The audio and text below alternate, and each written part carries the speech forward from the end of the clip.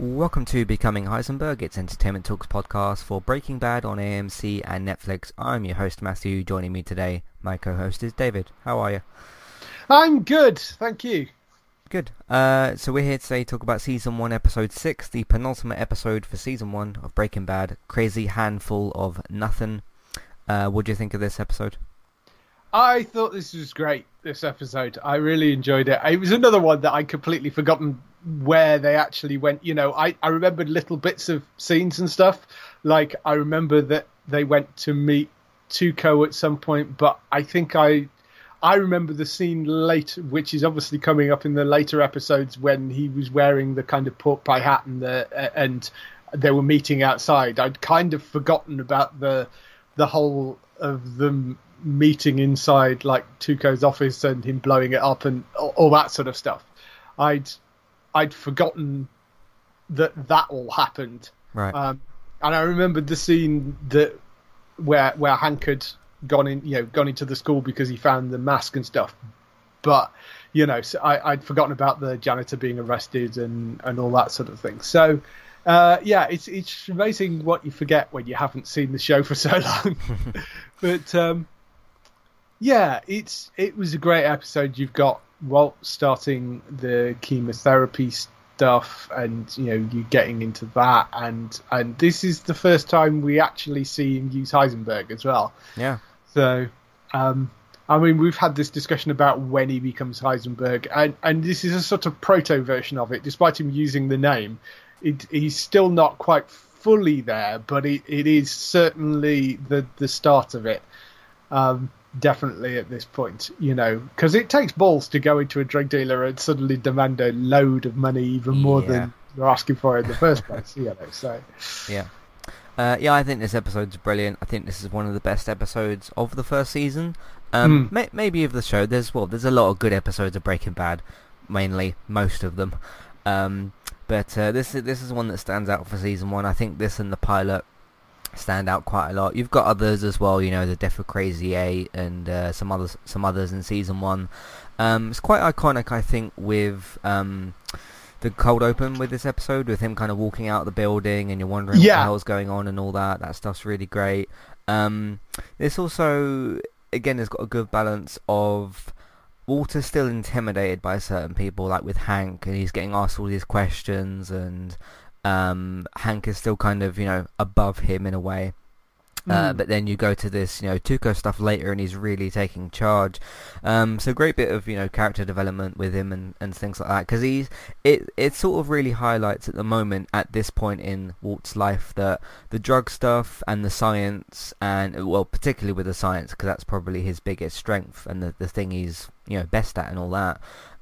Really kind of showing like he's trying to get into this, drug deal business stuff, and trying to sort of negotiate all that with Jesse. And then you go over to the family side, and it's still kind of nerves, and it's still sort of like, he's trying to look good in front of his family and that sort of stuff. So I think that was done really, really well in this episode. And yeah, you got the highlighted scene, the start and the end of the episode, with Tuco and everything.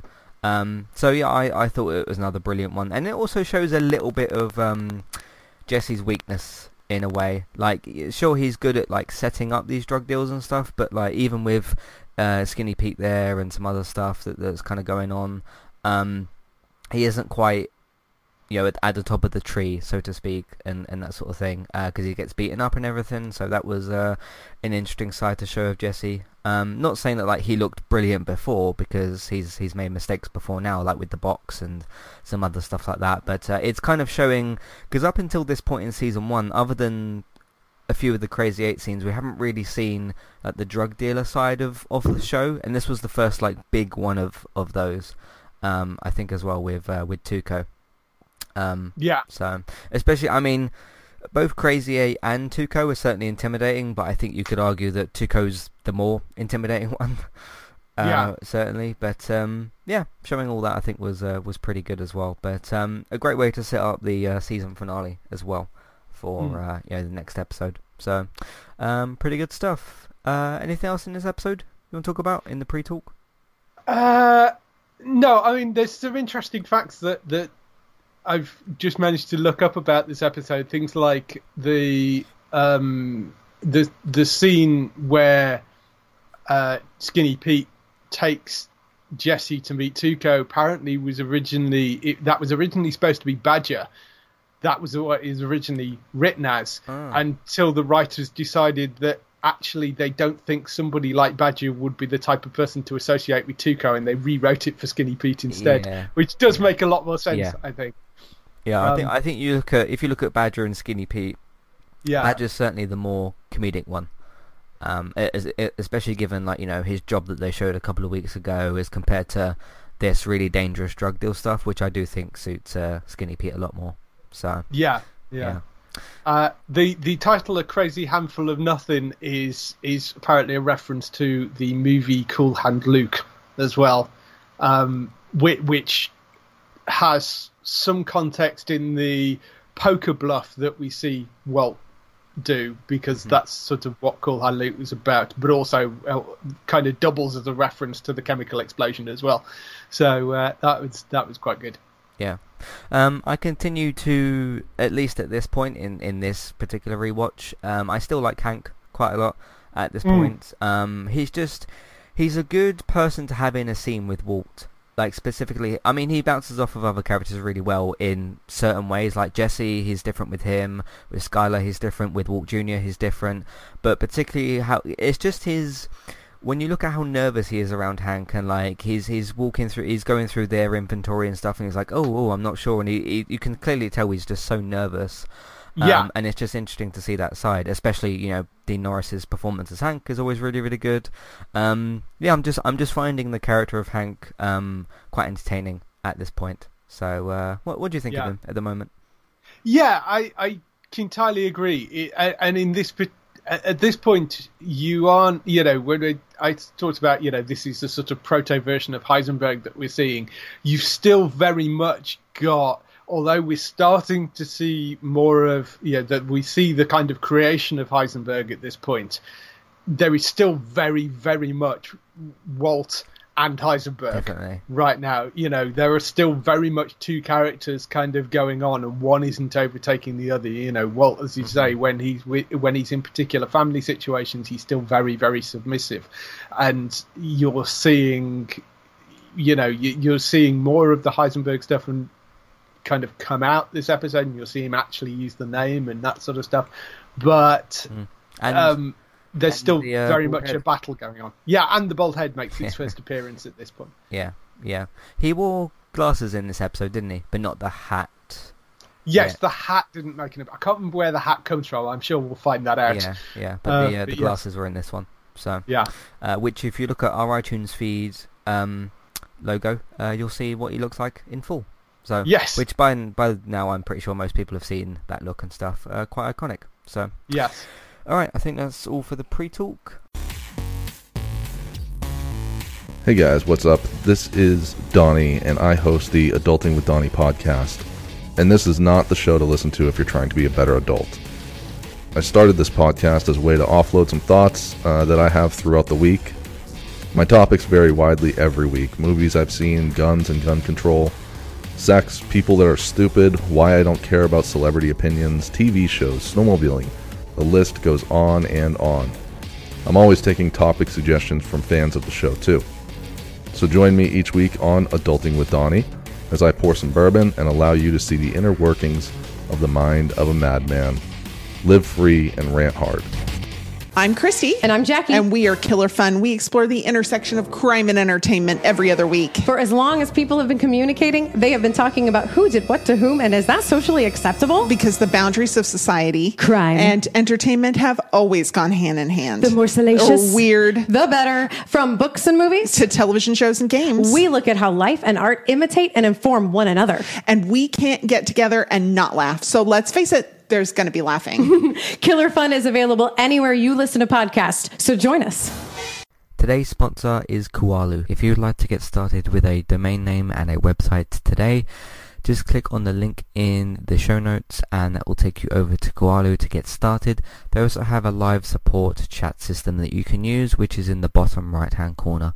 So get started with a new website and domain name today with Kualu.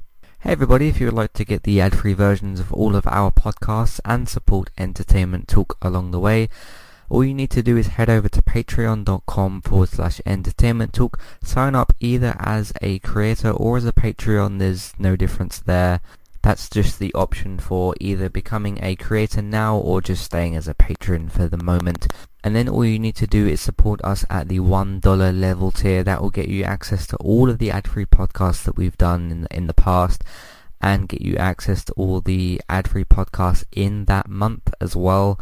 So it's a great way to support us on Entertainment Talk and to get rid of the ads and get your ad-free podcasts. You can also become a patron at the $3 level tier. That gets you access to ad-free podcasts and allows you to redeem a review of a TV show or a film of entirely your choice. That's one per month for either a TV show or a film review, which is at the $3 level tier. As always, thank you very much for listening. Back to the show. Let's get into the episode. Walt and Jesse come to an agreement. This is the cold open, by the way. They come to an agreement. Walt will be the cook and silent partner, at least at the moment, in their meth operation, while Jesse will sell their product on the street. Walt demands no further bloodshed. Yeah, okay. That'll work out well, yeah. As this is happening, we get a flash forward of a bald Walt, that was difficult to say, walking away from an exploded building, holding a bag with blood on it. Yeah. I think on the first watch you could kind of make an assumption about, like, okay, is that someone's head or something? Or like... I did wonder if it was a head, because I honestly couldn't remember what had happened. And I did think, is that a bag with that? Because I know there is a bit where people lose their heads in later episodes, but I couldn't remember what had happened at this point. So, you know. Yeah, very, very good cold open. It's again one of the more mysterious ones where you're like, okay, why is Walt bald? Why is there a building exploding? Why is he walking away like this? Why is he... Yeah, there's just so many questions that you've particularly got. And there's like all these biker guys around him, and like what the hell has kind of gone on, you know? Yeah. It's one of the things, there's only a couple actually of these proper weird cold opens in these, in the first season, or cold opens where you really have no clue what's going on. And the cold opens as we go through the various seasons, they get stranger and stranger. I mean, the what was it, the cuddly toy in the swimming pool, which I think baffled people. Yeah, the teddy bear in the swimming pool, which baffled people for a very long time. There's that one. They get kind of odder as you get further into it. But some of the cold opens, there's sort of only really been this one, which is like, what the heck is going on? And the kids playing with the mask as well, I guess, this first season. Mm-hmm. And the pilot with the RV and stuff. Yeah, and the pilot with the RV. And it's something that I think by the time they get into the second season, they kind of worked out that worked quite well, and it got used more and more, I think, as they went through the seasons. But this was a very much a classic kind of Breaking Bad cold open, I think. Mm-hmm.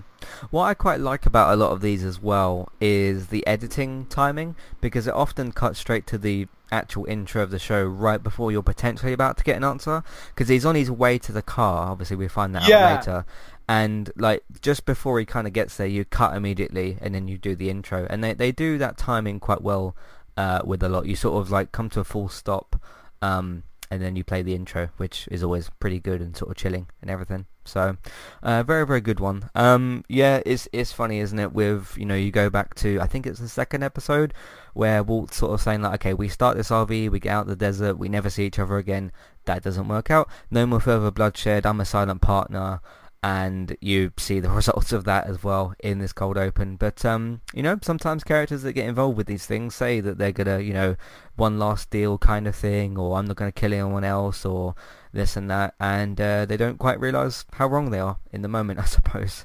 The editor on this, by the way, because the editing was great in this episode, particularly the later sequence where you get Jesse's kind of going out and trying to sell the meth, and there's a lot of kind of quick cuts of in different areas. I thought the editing was brilliant this episode. It's Skip McDonald, who also works on Better Call Saul, but did El Camino as well. So he's somebody that has worked across a lot of things, and he worked on things like A Series of Unfortunate Events. He's working on Foundation at the moment, which is the Apple TV series. I think it's Apple TV that are doing that, which is a sort of adaptation of a very famous novel. So it's an Apple TV show. So he's a kind of multi-award winning editor, and you kind of can see why in episodes like this. But that's Cold Open, very, very good one for this first season, and that's actually the first we see of the bald Walt. Not like chronologically, obviously it's slightly later, but it's a very, very good one. Meanwhile, as Walt's chemotherapy continues, he tells Skylar that Elliot's check came and he deposited it when he is in fact struggling to pay for the treatment, and plans on using his meth profits to cover it, hence the plot of the show. At a family therapy session, Skylar tells Walt that she is concerned about his missing hours, but he explains that he just likes to be alone and take walks and just kind of be by himself. It's kind of funny in some of these sort of scenes, not like the actual place that they're at. Obviously people have problems and that's quite bad in that, but when he gets asked questions like hey Walt, so what do you do in those hours? Oh, I cook meth. You kind of think about that in the moment of like, what would happen if he just like it might even turn into one of them situations where like somebody doesn't even believe him, maybe. Like he's kind of like imagine saying something like that at a meeting where you seem like a completely normal family kind of thing that's just living an average kind of good life or whatever. And sure, one of you's got cancer, and then your son's got cerebral palsy and stuff, but imagine just kind of if he did say that in that moment, because the way she sort of asks him and stuff, and how sort of innocent Walt looks, again going back to the whole Walter Heisenberg kind of thing, and how kind of nervous he looks, and he's just trying to calmly explain to his concerned family about I just like to just take these walks and just do this kind of stuff. I thought that was quite good, but just in that moment I thought like, oh yeah, cooks crystal meth in his spare time. So I thought this was a good scene. Again, it's really interesting. I didn't really notice this the first couple of times I watched the season or the series. Walt Jr.'s kind of confidence in a lot of these scenes. He's never really he's kind of the opposite of his dad in a way. Where like I think Skylar says about that, okay, where have you gone, where do you like to go, and he's like, yeah dad, what's up with that sort of thing. It's those little kind of comments and things, and like the things he said to his dad in the previous episodes about like the struggles of the the cancer, and he's got the cerebral palsy, and the whole fight for both of those things.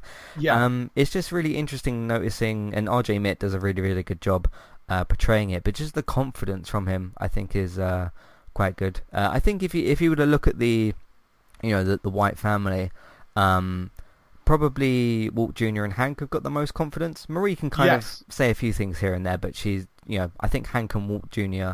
Are pretty much the most two confident in the family. But what do you think of that particular therapy session? Yeah, again, I agree with you on that with Walt Jr. and RJ Mitt's very underrated in the show. As I say, I don't know whether he ever actually got nominated for anything, but he certainly deserved to be. I've never heard about him getting nominated. Because he really does a good job with this, and it is interesting in how he perceives his father, because you sort of think that he perceives him as being a weak man. And Walt Jr. has a lot of confidence, and he's like you say, very much the opposite of his dad. He's or certainly perceives, that's the perception that you get when they're there as a family unit. And Walt's response as well, he's almost like the sort of the boilerplate, I like long walks on the beaches, I like a good sense of, the type of thing that you get on a dating profile almost. It's like, what do you do with your spare time? Oh, well, I enjoy going out for walks and I like some time on my own, and this sort of thing. And it sort of makes sense, but you can tell he's kind of making it up on the spot, as because obviously he can't tell them what he's actually doing. So So it's kind of interesting that I really enjoyed it. Mm-hmm. Yeah, it's a good scene, and I think, as these 6 episodes that we've gone through, Walt Jr. is kind of a bit of an unnoticed character, I think. You look at some of the big characters in Breaking Bad. Obviously, I'm not going to spoil some of the big later ones. You know who I'm talking about. But yeah, it's usually looked at as like, okay, Walt, Jesse, Skyler, Hank, and then when you get to sort of Marie and Walt Jr., they're not really talked about as much. I mean, Marie, I think, is arguably definitely one of the smallest characters in the show. She's kind of there for Skyler to have that, sisterly bond kind of thing with, and someone for Hank to bounce off of now and again, in dialogue and stuff. So, yeah, that's the therapy stuff. Anything do you want to say about the check scene? I mean, we know what's going on and all that. He's trying to use his meth profits for it and stuff. Interesting. He's kind of saying about like, oh, save it for Monday, and then that becomes a thing, and the cashier, whatever you call her, she kind of starts to notice, which is cool. And it's, you then get into the stuff about which I seem to remember it comes up in the later episodes of, you do have the problem of how did he clean the money, which I seem to remember we get into in the later episodes, because you can't just take a few thousand and dump it in the bank when it's come from a drug, when it's drug money. So you've got to find some way of cleaning that, and making it like, go through a business and stuff, which we do, which I seem to remember comes up in the later episodes. But so I do wonder how he's covering this stuff at the moment. I guess he's doing it from his normal paycheck, and then his plan is to try and clean the money and make that money back. Because at the moment he's kind of got, we saw it in a couple of episodes ago, he's kind of got that money just stored in his house at the moment, so in the vents and stuff. If you want to know about like cleaning money and things like that, Good Girls really focuses on that. The NBC and Netflix series, specifically in season 3, it's a very, very, very big deal. I'd recommend you all go and watch that as well. It's on Netflix in the UK and NBC, maybe Peacock. I'm not really sure, but probably it's an NBC show. Well, so go and check that out as well. While cooking meth, Jesse observes a radiotherapy burn on Walt's chest and realizes he is trying to take care of his family before he dies of lung cancer. Jesse finishes their current batch and spends all night selling it, bringing Walt his share of 1,300, far less than he expected. Jesse explains they need a distributor if they want to make more money after Crazy 8's death. Tuco Salamanca has taken over his territory. Kind of big reveal. It does make you kind of wonder, like, how long was Walt going to keep doing this without telling Jesse? I mean, he noticed eventually, because like his coughing's getting worse and it spread to his lymph nodes, is it, or something? Yes. With that, which again, Jesse just recognizes all this because of what happens to his aunt and everything. He happens to have his shirt open in that moment because he's really hot and everything, and then he sees the burn thing on his chest. Again, speaking of, because you mentioned in the pre-talk about things we do and don't remember, I didn't quite remember that this is how Jesse found out about Walt's cancer and stuff, but it's a good scene, I think. It's a good kind of reveal and stuff. But again, Jesse's kind of right about, like, I'm your partner, you have to tell me about these kind of things, especially when you're dying or potentially going to die or whatever, and that sort of thing. So Jesse's right, and like, I just kind of wondered in this scene, like, what was Walt's plan with this specifically? Like, when was he going to tell? I mean, he tells Crazy 8 kind of just on a whim, sort of because they're making conversation and that, and it's interesting when you think about, okay, all the conversations that Jesse and Walt have had, a lot of them have been like disagreements or heated conversations and things like that, and then you look at the conversation with Crazy 8 and it happened to be in this kind of calm setting, both where they knew they were pretty much a threat to each other, but they still had that sort of calming conversation. It just sort of came out when he kind of told him and that, but it's interesting to kind of see that as well. But I still kind of wondered to this day, like, what was Walt's plan with Jesse. So what do you think? It's actually a really well played scene, this. Particularly I like the fact that Jesse asks Walt, what stage are you? And he says 3A. And Jesse comes back with, oh man, that means it's spread to your lymph nodes. And the look of kind of surprise on Walt's face as well. because it's, I mean, Jesse obviously knows about this because he says he has an aunt that went through it, but the look at is surprised that this kid actually knows a little bit more about, there's a sort of shock in Walt that Jesse knows stuff, because he kind of sees him, I think, not as an equal, but as sort of, he's a drug dealing idiot, and there is still that going on. There's still this very much, teacher, student, sort of father, son kind of thing happening between the pair of them, which I think, continues pretty much throughout the entire show. But I think Walt gains more respect for Jesse as they go through it. Whereas, this is one of those nice sort of early scenes where Walt, Jesse surprises Walt, even with just a tiny bit of knowledge, which I thought was nice. And there's just the little looks. It's so nicely played that. And you have the conversation that comes after that with them talking about needing a distributor. I thought that was nice, just because Walt clearly has no idea how this thing operates, because Jesse's entirely right. You can't just kind of wander in and dump a bag of meth on somebody and say, here you go, here's all of it, go and, they can't distribute it that way. That's not how it works. You're going to get as he says, it's a federal quantity of meth that they're trying to sell from, and nobody, if they don't know you, they're not going to take it because you could be DEA, you could be a plant, So the sort of Walt's, you're definitely starting to see the areas of expertise coming out in that. I mean, Walt, I think, gets his message across slightly better, but the Jesse does. But there is very distinct expertise on both sides there. Yeah.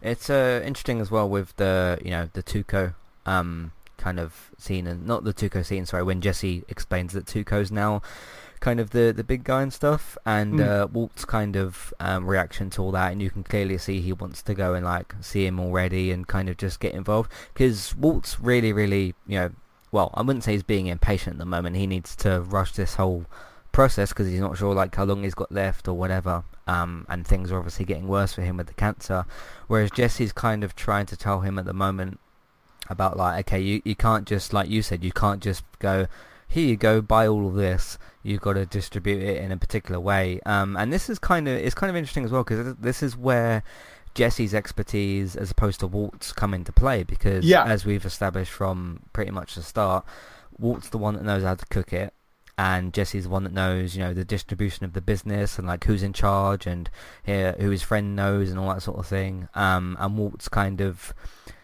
I wouldn't say necessarily oblivious, but he's really unaware of how all of that works. Yeah. So I think that gives a good chance to give a spotlight to Jesse as well. Of okay, he does actually know some stuff about what's going on. So and it Walt being sort of utterly clueless about because he comes back and says it gives him they made what 1,300 sort of $1,300.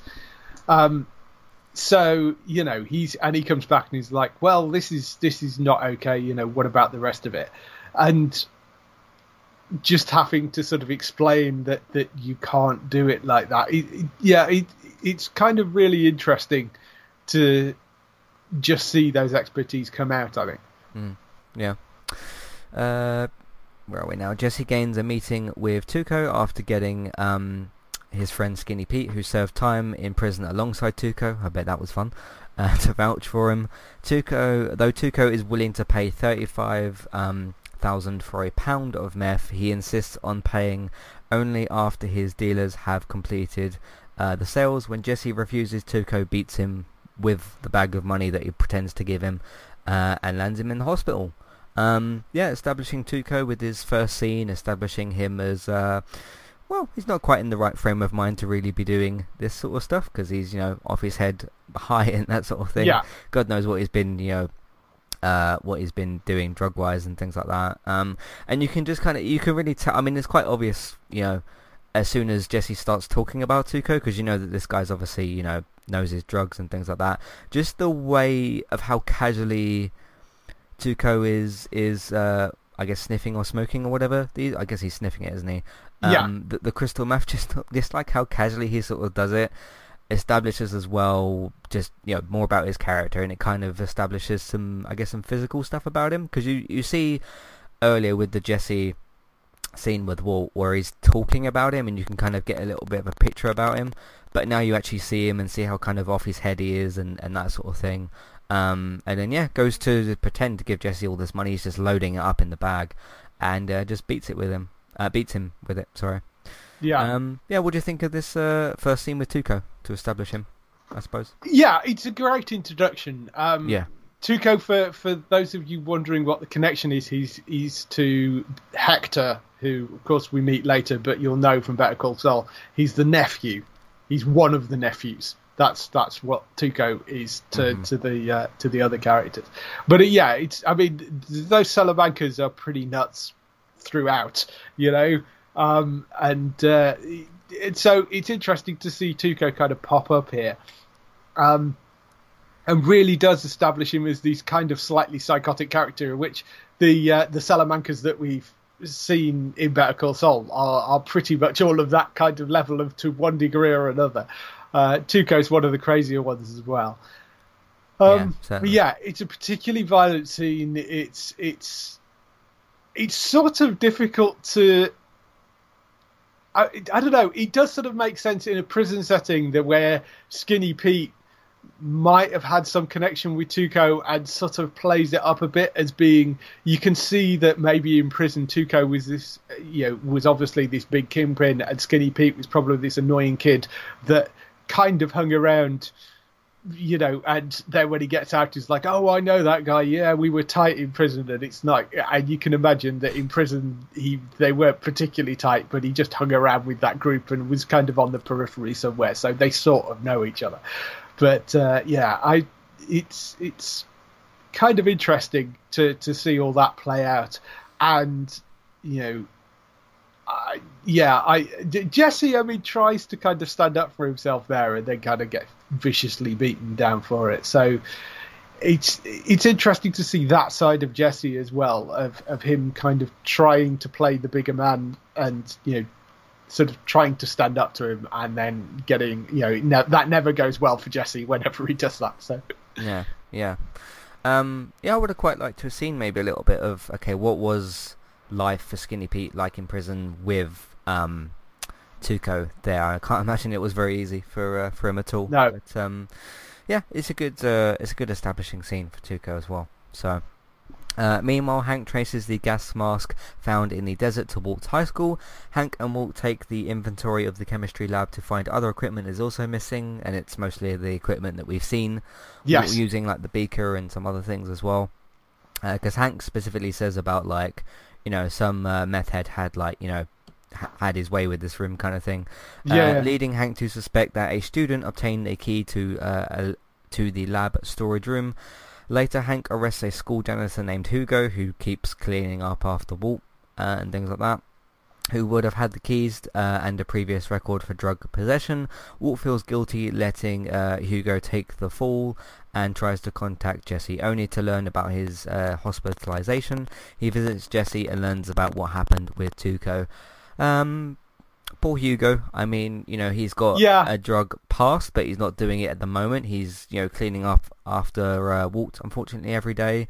It almost seems like that's part of both of their routines daily with Walt and Hugo, because it seems to be kind of a regular thing, because we see it twice at least in this episode, but I imagine it's happening quite a bit more. What do you think of what they did here with Hugo? To be honest, I didn't remember any of the character of Hugo, really. Yeah. So. Again, it's one of those interesting things that sort of places this in a certain part of history, because, of course, the thing that they're arresting for is marijuana possession. And there's been a few discussions in this from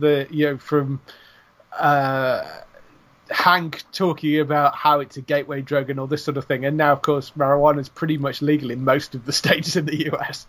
It does place it at a particular point in time, I think it's a nice sort of individual little bit which places more guilt on Walt, because if Walt wasn't doing this, they wouldn't have come investigating, and Hugo wouldn't have been looked at, and he wouldn't have been arrested, and his life wouldn't have been ruined.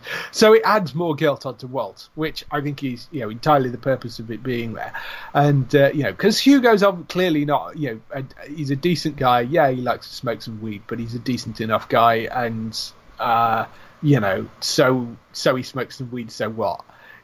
Should really have been the point, but Hank being Hank just comes down on him, and they even say later on, oh well, he didn't have anything to do with stealing the stuff, but we got him on the weed, and you do feel very sorry for Hugo, because there's really no, he's not some major drug dealer, he's not some bad guy particularly. Yeah. So. Yeah.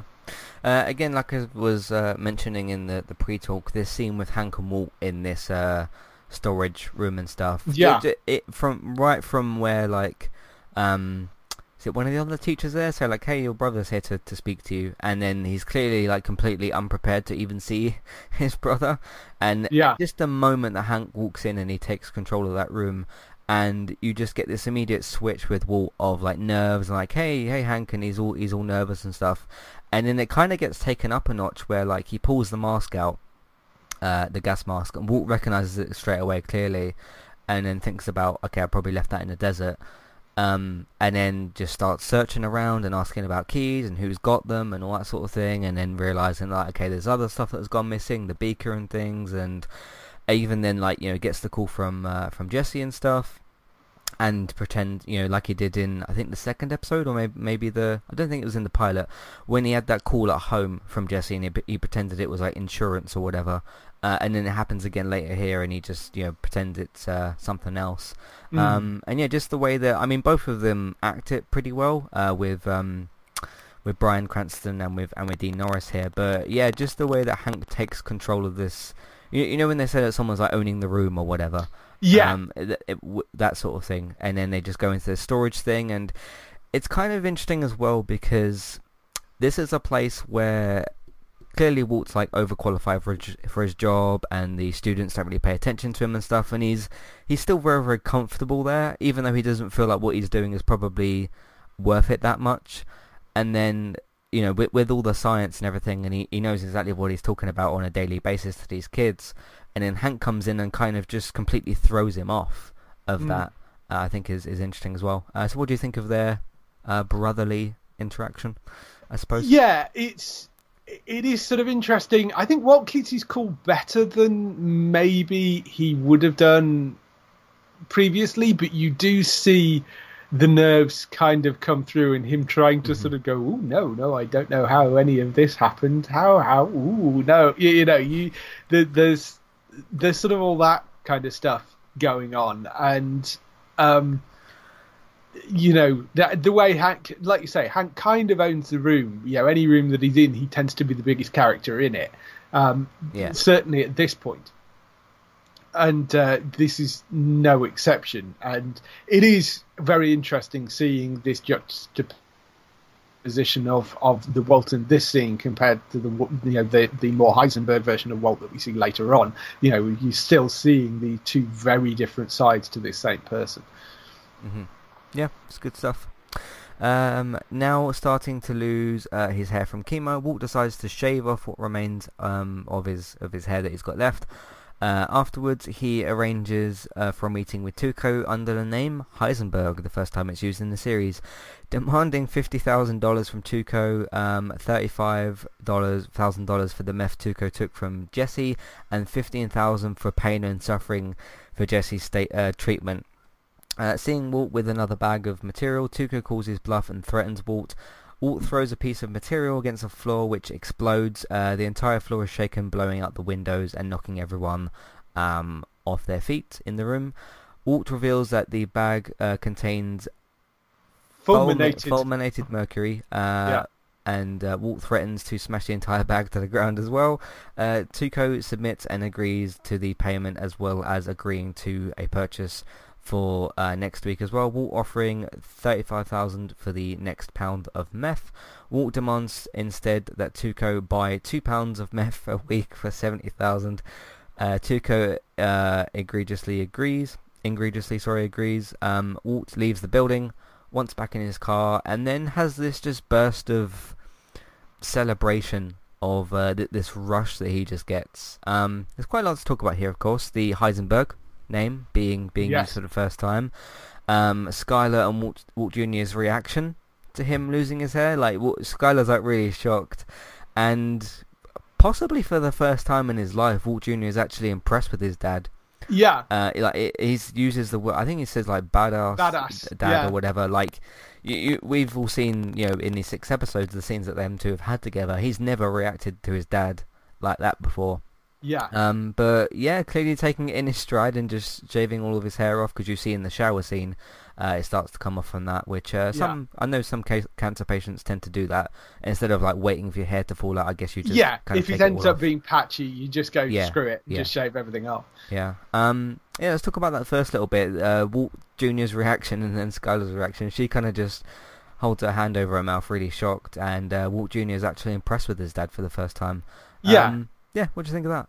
I rather like this scene. It makes sort of sense. I think the reaction from Skyler is kind of interesting, because I think she's shocked to see him like that, and also there's a certain amount of the reality hitting at that point, because she's seen him have the cancer stuff, and she's seen him have coughing fits, but this is a fundamental visual change, and it's kind of the point where I think it possibly hits Skyler as well, as okay, this is happening, and because it's such a major visual change to the guy's sort of features that I think this is one of the points where it sort of starts to really hit Skyler that her husband is sick and this is happening, and this is what he looks like now. So I think that makes sense to a certain extent, and I love Walt Jr.'s reaction, because like you say, I think this is the first time he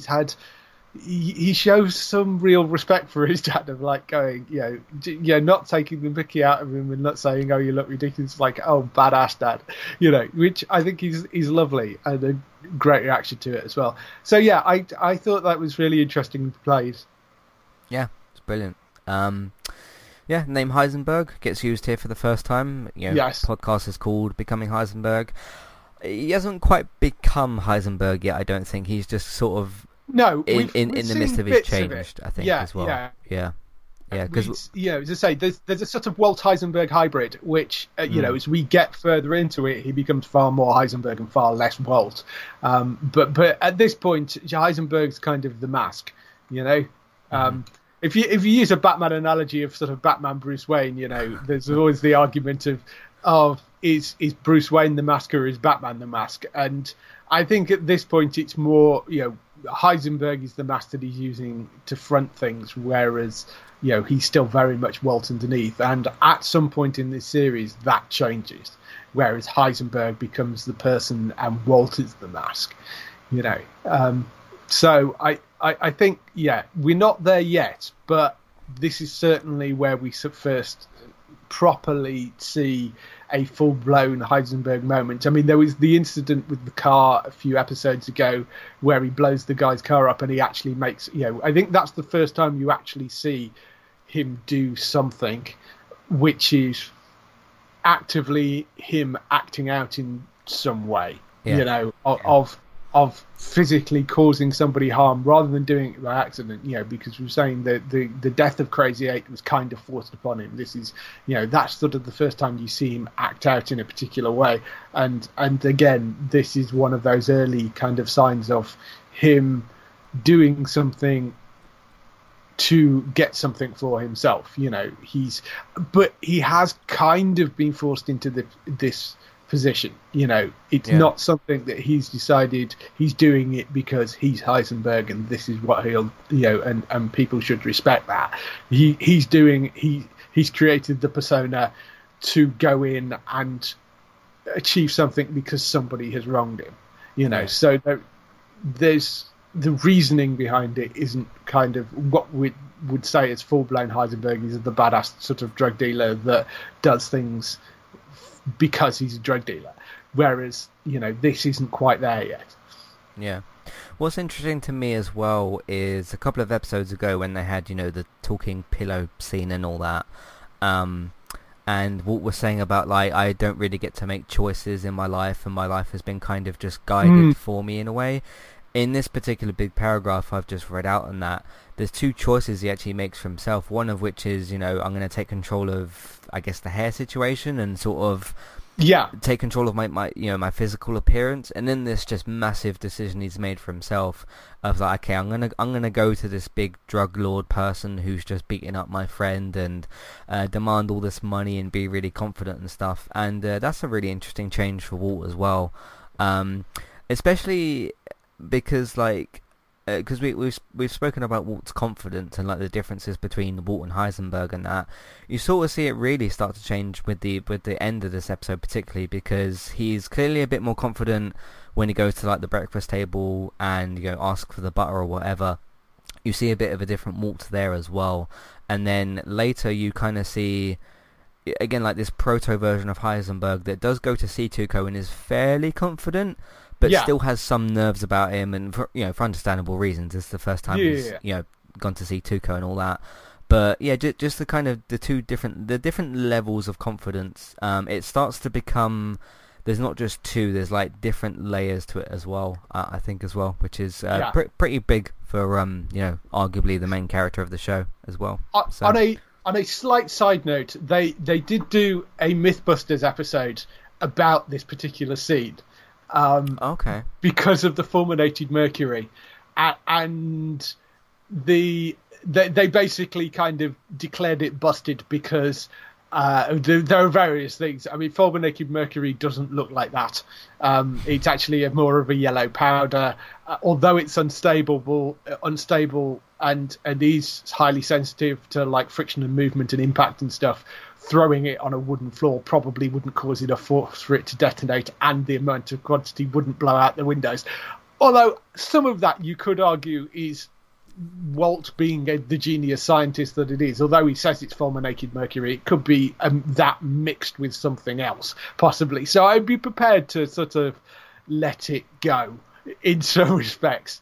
Yeah. But they're also saying that the larger amount, which was the big bag, had he actually managed to use that and blow it up, wouldn't have just blown out the windows. It would have blown up the wall and killed everybody. It just killed everybody in the room. So, which I mean was what he was threatening to do. But because he had the whole bag of it.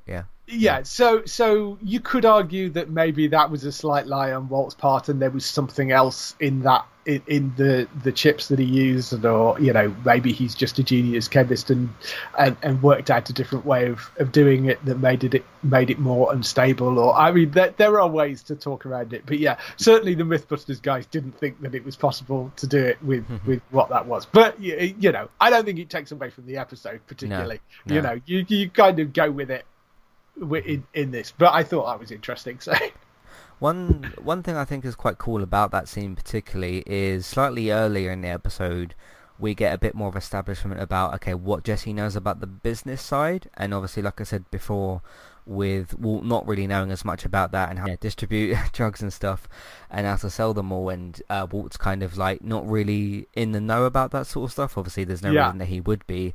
But him kind of going to Tuco, this big drug lord, and he's demanding all this money. He's got this bag of, whatever it is, that the material that he's using, and he's trying to, sell the meth and stuff. He's using his biggest weapon with him, and it's not really, it's both his knowledge he's using basically his knowledge as his weapon in a way, because he's turning, his science into weapon. I mean, he even kind of throws a little line in there about he says something about like science, or like a tweak of chemistry or something like that he says. Yes. Which just fits really well with his character, because you wouldn't really...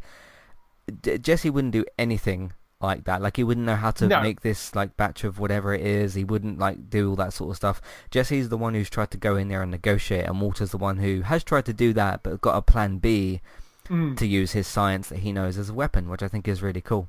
So, and it works. So... which I think is really cool. What do you think of Walt's confidence in terms of just going in there and saying you're going to give me this and that, and then it doesn't quite work, and then, like I said, the science as weapon sort of result? I like this whole scene partly because of the fact that, you know, like you say, using science as a weapon, I think is interesting, you know, because he obviously knew that he was going to go in there and he was probably going to get searched. So it was a very clever way of doing it, and it shows Walt's intelligence, and it also it is a great way of him establishing the Heisenberg persona within the sort of criminal drug world of, you know, hey, there's this crazy guy who's a crazy good chemist, and, you know, he blew up the Tuco's room, you know, that's how good he is with like something that looked like meth, you know. So there's a way of starting, you know, as a way of starting the myth of Heisenberg. It's a really solid way of, in the sort of criminal underworld, of saying, yeah, I'm here. So I thought that was quite interesting. And there's no way that anybody would guess that he happened to be, you know, some random high school science teacher. You know, it's just not what you expect. That'd be one of your last guesses, I suppose. Yeah.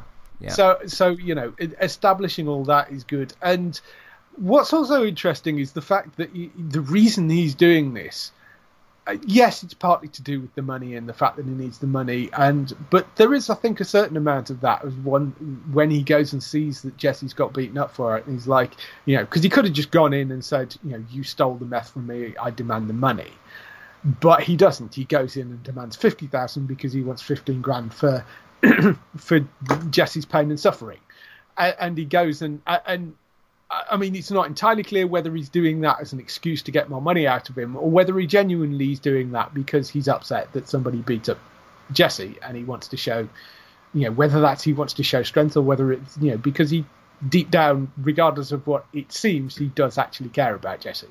So it's sort of interesting because it's never entirely clear the reason that he kind of asks for the more money, whether it is genuinely about Jesse or whether it's just, I can get more money out of him for this.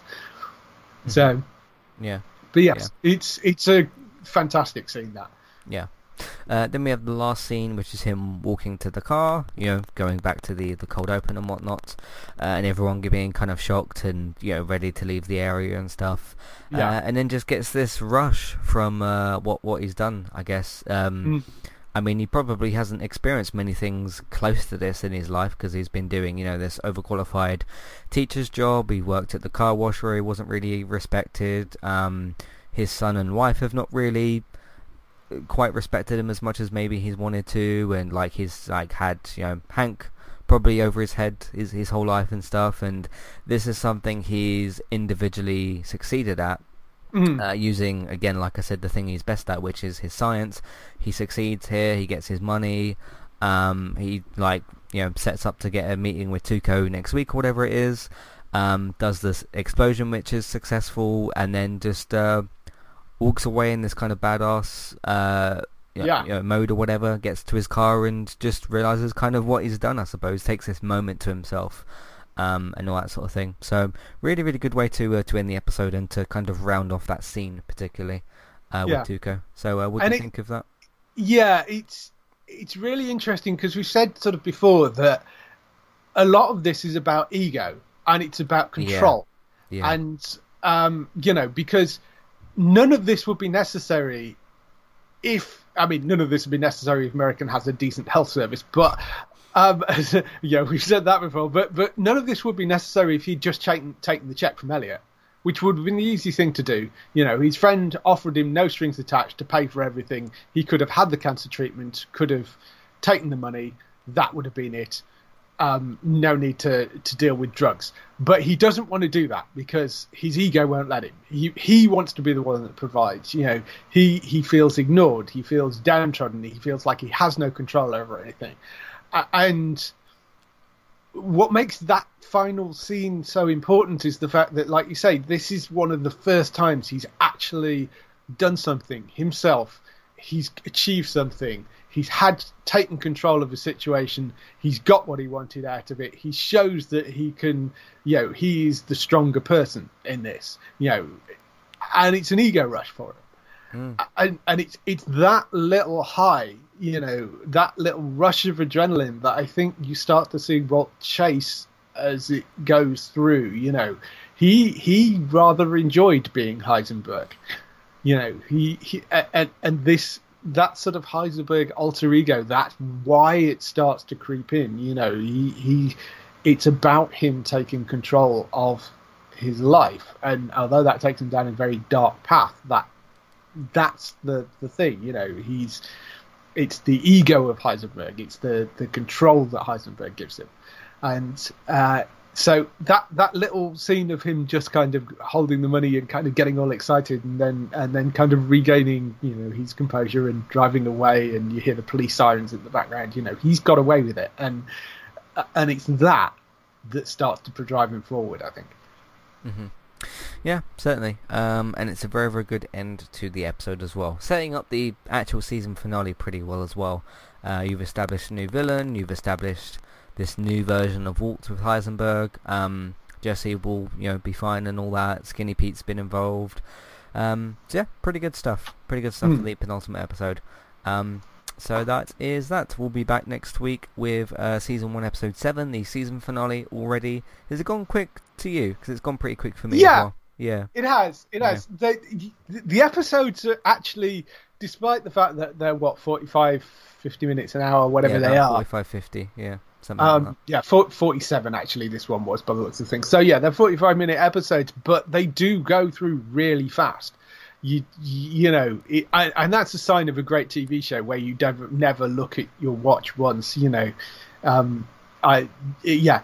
has gone through. As I said before, watching through this, it's very difficult to kind of not watch the next episode immediately afterwards. It is very bingeable watching it like this. Mm-hmm. But because we're doing these shows weekly, I'm trying not to sort of get ahead of myself. I'm trying to sort of restrict myself to watching it sort of the day or a couple of days before, so it's fresh in my mind. But it is quite difficult not to just go, oh crap, and I want to see what happens next. So but I'm really enjoying it. It's great.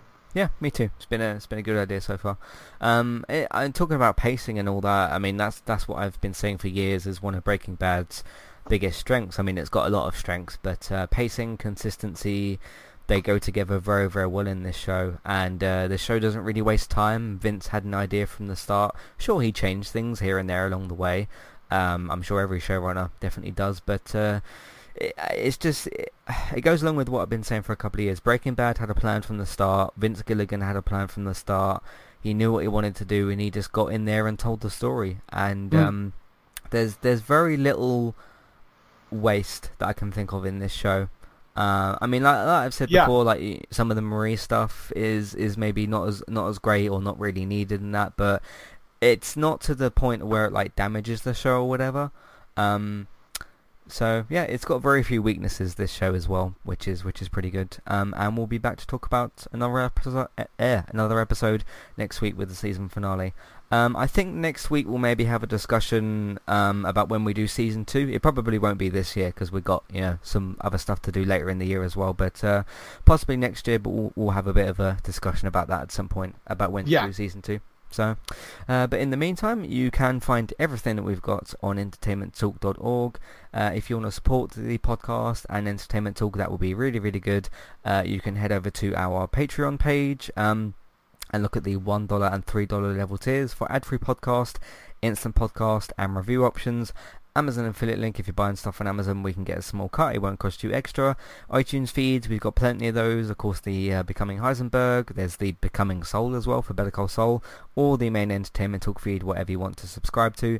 Please rate, review, and subscribe to those as well. David's also on iTunes through Geektown, your up-to-date, reliable TV and film news.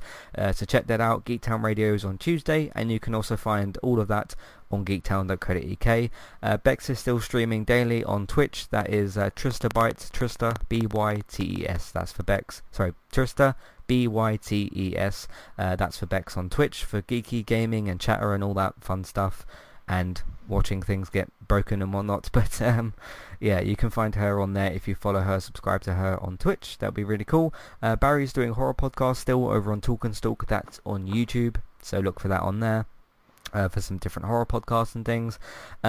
Word of mouth, you can tell people that you know about the website, the iTunes feeds, and everybody else's work. Social media, Facebook and Twitter, and if you can, in different Facebook groups, that would be really great. Twitch, I stream sometimes different games on Twitch as well. You can check that out. Let's Play Sundays will be back soon, so have a look out for that. And in the meantime, thank you very much for listening, and we'll see you next week for the season finale. Goodbye. Bye.